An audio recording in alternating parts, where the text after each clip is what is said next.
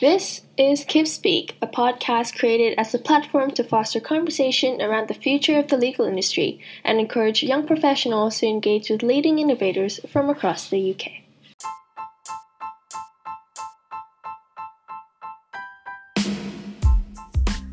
Hi, I'm Sheyna. A warm welcome back to Kip Speak. For today's episode, I spoke with Erika Pagano. Erika is the head of legal innovation and design at Simmons Wavelength, the UK's first legal engineering firm. We had a fantastic conversation about what different terms like legal design and legal engineering mean, and how lawyers and clients are embracing new ways of thinking and communicating. Thanks for tuning in and enjoy the ride. Hi Erika, welcome to Kip Speak. Hi, thanks so much for having me. Great. So, first off, you currently work at Simmons Wavelength, which is previously Wavelength Law. And one of the standout points about Wavelength is that you were the first legal engineering firm in the UK. So, for our listeners who don't know what that means, could you explain a bit what legal engineering is about? Sure. So a legal engineer is someone who uses law, data, and design to deliver positive change in the legal sector by unlocking new value, efficiencies, and insights. Using our tools and skills, we transform the experience of legal professionals, businesses, and members of society. That's legal engineering. Wow. So I've sometimes heard it combined with the term legal design and the legal design engineers. So is there an overlap between these concepts, or are they distinct? They are distinct, and they can overlap, and they can be complementary. That's a very lawyer answer for you. Yeah. Can you elaborate a bit on what you mean? Sure. So I think of legal design as a way to do law differently, similarly to legal engineering. Mm-hmm. So my title is Head of Legal Innovation and Design. Yeah. So while I do sometimes dabble in the art of legal engineering, I'm more focused around legal design. People have different definitions for what that means, but I think of it as using design leadership to deliver more value. In a nutshell, influencing how cross-functional talent can deliver using user-centric strategies. So making sure that we're making law better by operating with empathy, leading with influence, and serving as a resource, be that for our team, for broader Simmons & Simmons, or for our clients. It's creative, it's collaborative, it's a lot of fun, it's so much hard work, and sometimes there's a bit of troublemaking involved too. But clients are asking for us as lawyers to do things differently, so we've got to break a few eggs and rules in the process. That sounds really interesting. Can you tell us a bit more about your role, and are there any projects that you are able to share with us? Sure. So one of the first projects I did after our acquisition was in conjunction with our colleagues here at Simmons. Mm-hmm. So a client was reviewing their panel, and we were on review for the panel. And the client really wanted a response to their RFP that was radically different. So we did just that. We threw out any preconceived notions of what a panel response or an RFP response should look like. So instead of a regular Word document or a standard PowerPoint, we took a storytelling approach. So using principles like legal design, we submitted our response in a visually impactful way. You can think of it almost as like a cartoon that took all the attributes and skills they wanted us to mention, and we built scenarios and our responses to those scenarios in a visual format that showed how we would use our skills, our tools, our technologies to solve their problems. It was really successful. It was really fun, and it was an interesting process getting lawyers who are quite traditional and not yet familiar with legal design on board with the process and get them to experience it themselves. It's so rewarding to see when that light goes on, when they're like, I get it. I get the power of it. This is awesome. How was I not doing this for the past 20 years? So that's a lot of what I'm responsible for. Yeah, so I've heard a little bit about legal design because a few weeks ago I was part of this legal design sprint that the Bar Council organized, and during the process I learned about things like how contracts are becoming a bit more visual in some areas, using things like icons or creative layouts to make them a little more readable. And then the same thing's being done with privacy policies. So I guess that's something that you might be rather familiar with in your area? Absolutely. I think it boils down to communication. So this can mean, how can a legal department better communicate with different business units? How can a company, be it the legal department who's responsible for this or not, better communicate with their customers? we're all law students or lawyers sitting here in this room, and chances are if you're listening, you probably have some tie to the law as well. But how many of you have ever actually read those agreements you get from, your bank or your phone or whatever? We don't. I don't. But if there were a way to read it that was visually simple, think about, for example, if you go to the gym. My gym is really good at this. Once you finish a class, a little notification pops up, and it's a super easy interface to give feedback right away. Rate the class, say what you like about it, say what you didn't like about it. Because the design allows us to easily engage with it, we're more likely to get the feedback. They're more likely to be a better business. So how can we use concepts like that and then apply them to a legal function? I think it's a really good point, because I think this is something that we've seen, like service design is something we see in other sectors as well, and it might be somewhat new to the legal profession, but it's not like a new concept. It clearly is around and it works, right? It does work, and you can see major returns from it. I was reading a McKinsey report the other day that said that companies who are advanced in their design strategy, meaning design plays a key part in their leadership, like it does at Wavelength, like it does at Simmons, they have, on average, 200% more income. Wow. And shareholder returns. So that's encouraging. It's good. Traditionally, law as a sector, as you both know, has been a little bit slow to change and slow to respond. But I think in this case, design can actually help us speed that up because it's intuitive. We think about design in everything that we do. It's forced upon us in different ways, in the way that we interact with, say, the tube. In the way that we interact with the supermarket. So it's something that we're familiar with, and so it doesn't have to be strange that we now incorporate it into law. Yeah, absolutely. I completely agree. So tell us a bit about the kinds of clients you have worked with, and I'm also curious to know, are there any common misconceptions that clients have when they come to you? So we get all kinds of clients, which is really fun. I think the common denominator with our clients is that we really love working with them, and they really love working with us. I think because at Wavelength we're such a multidisciplinary, a multicultural team, it's very easy for us to capitalize on the fact that we can be more user-centric. It's nice to like the people you work with. So in terms of a common misconception, I think this is industry-wide. Folks tend to think that, oh, well, you just sprinkle some AI on it and it'll fix the problem. But we all know that that's not how things work. You can't just sprinkle some AI on it like you would salt or sprinkles or whatever. And so I think a common misconception is that, legal engineers just build code to fix the problem. That's only a small part of the equation. Really, the first step is understanding the client's culture, understanding how they work, why they work the way they work, and then helping them really understand what their problem is, because that's truly our role as lawyers and legal engineers, to understand what the problem actually is, because most of the time clients think they know what the problem is. It's up to us to actually help them, coach them, understand what it really is, what the real root cause is, and where the opportunities are to solve it. Yeah, so I guess even when clients do come to you with some ideas, that doesn't always mean it plays out the way they expect. I think sometimes clients come to us with ideas, which is great. They're open-minded, they're ready to go, and they want to know how realistic the idea is. What are the risks around the idea, and how to take a really big task and break it down into small, manageable pieces. It's easy to say something like, we're going to embark on a digital transformation journey.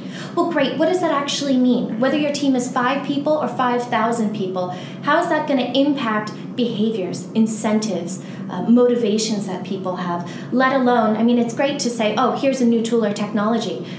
But unless you actually convince people to use it, to adopt it, how many times do you forget a password on a website, right? You're like, you do it once, you're like, I'm going to remember that, and then you don't, because it doesn't become habit. So a lot of legal design and legal engineering is around looking at behaviors and influencing and incentivizing people to transform as well. I think that's a big misconception, is that, well, technology alone can fix it. There's a real human equation that has to go along with that too. So yeah, is there psychology that comes into play, and things like behavioral economics? Absolutely. I think it's important for any 21st century lawyer or legal professional to have a multidisciplinary background, or at least interest in reading these things. because we need to learn from other sectors to better service our clients. We're not standalone. We're not living in a vacuum. Our folks that we service, be they clients or clients of our clients, don't exist in a vacuum either. They're influenced by these things too, so we need to include them. Yeah, I mean, I think that definitely ties into why there are new sort of models of legal service providers emerging, things like the Big Four branching out to legal services because they have these other capabilities and they're trying to like pull that in. So I guess that's definitely something that all lawyers have to think about in the industry. Yeah, it's changing. It's an exciting time to be a lawyer, despite how hard it might be to get an internship or a training contract or shift your career. When I started law school, legal engineering was not a thing. Legal innovation was just becoming a thing. Legal design didn't really exist either. So I've been lucky in the sense that as I've grown in my career, I've grown up with these concepts and grown along with them, which, again, is just coincidence and pure luck. But I remember thinking one day, not too soon after the start of my career, after I finished law school, thinking, oh, now I sort of see why all of these other skills, these things I did growing up, like going to circus camp, learning how to entertain a crowd, learning how to juggle, learning how to team with other people, learning how to work retail, all of these other experiences, you're like, oh my God, I get it. How to deal with a crappy customer when you're working service at a restaurant. They really do come in handy. And I think that's how we as lawyers should approach things, not just focus on our legal training, which, by the way, is always the most important thing. I always have to put a disclaimer there that your substantive training is always the most important. But yeah, these other things really are a great bonus. They're the value add. They're what's going to put you over the edge. Yeah, that's a good point. So actually going back to your background, before you were in this role, you were very involved with an initiative called Law Without Walls, which is a really interesting kind of educational model that seems to combine law and business. But could you tell us a bit more about it? Sure. So I'm the product of Law Without Walls myself. I was a student in the very early years of Law Without Walls when I was in law school, and then I served as director for about 6 years. Wow. And so I'm still really involved with the program as well. It's a big part of who I am and a big part of the reason why I'm here today. It basically reimagines how current and future lawyers and business people collaborate, and it teaches them all of the skills that you don't necessarily get in school but need to be successful, like teaming, design thinking, professional development, communication, cultural competency. You don't really get a course in these things unless you take my class or a class like Law Without Walls, for example.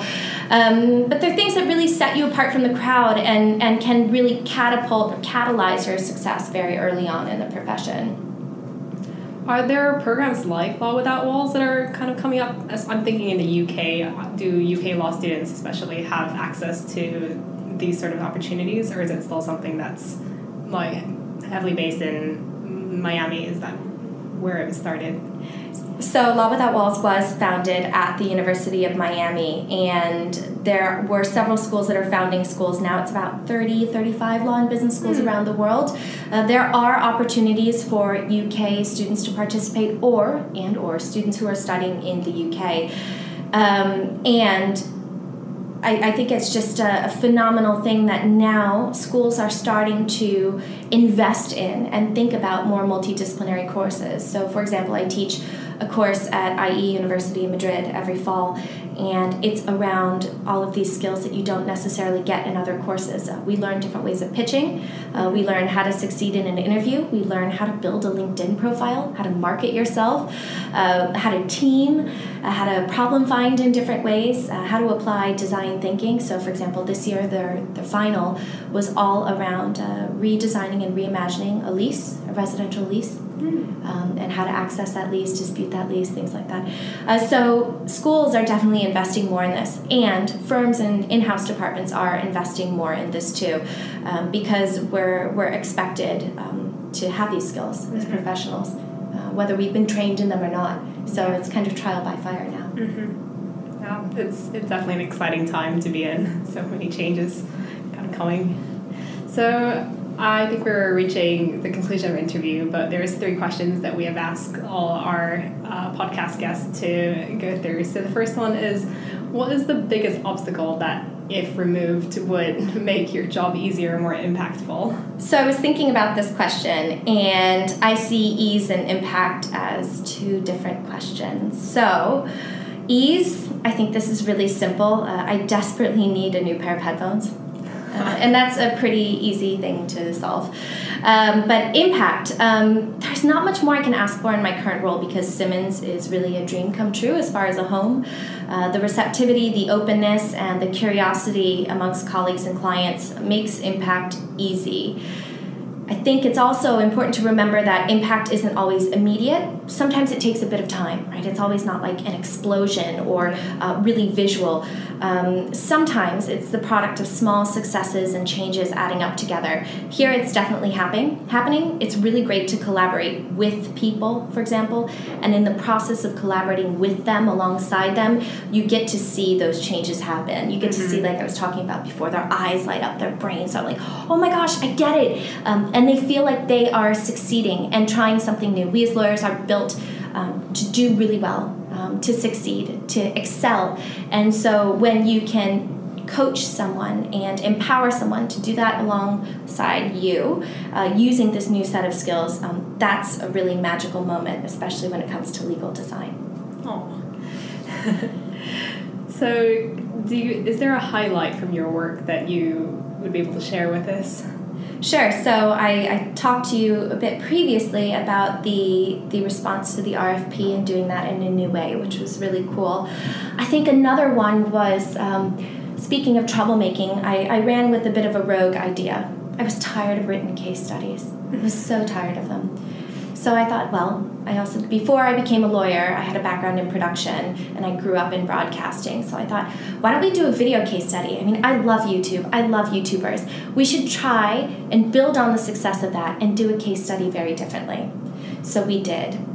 And it went firm-wide. It was just internal. And the engagement rates were through the roof. I mean, we had costumes, not serious ones, but they were kind of fun. It was very homegrown, and it was meant to have sort of a homegrown look and feel.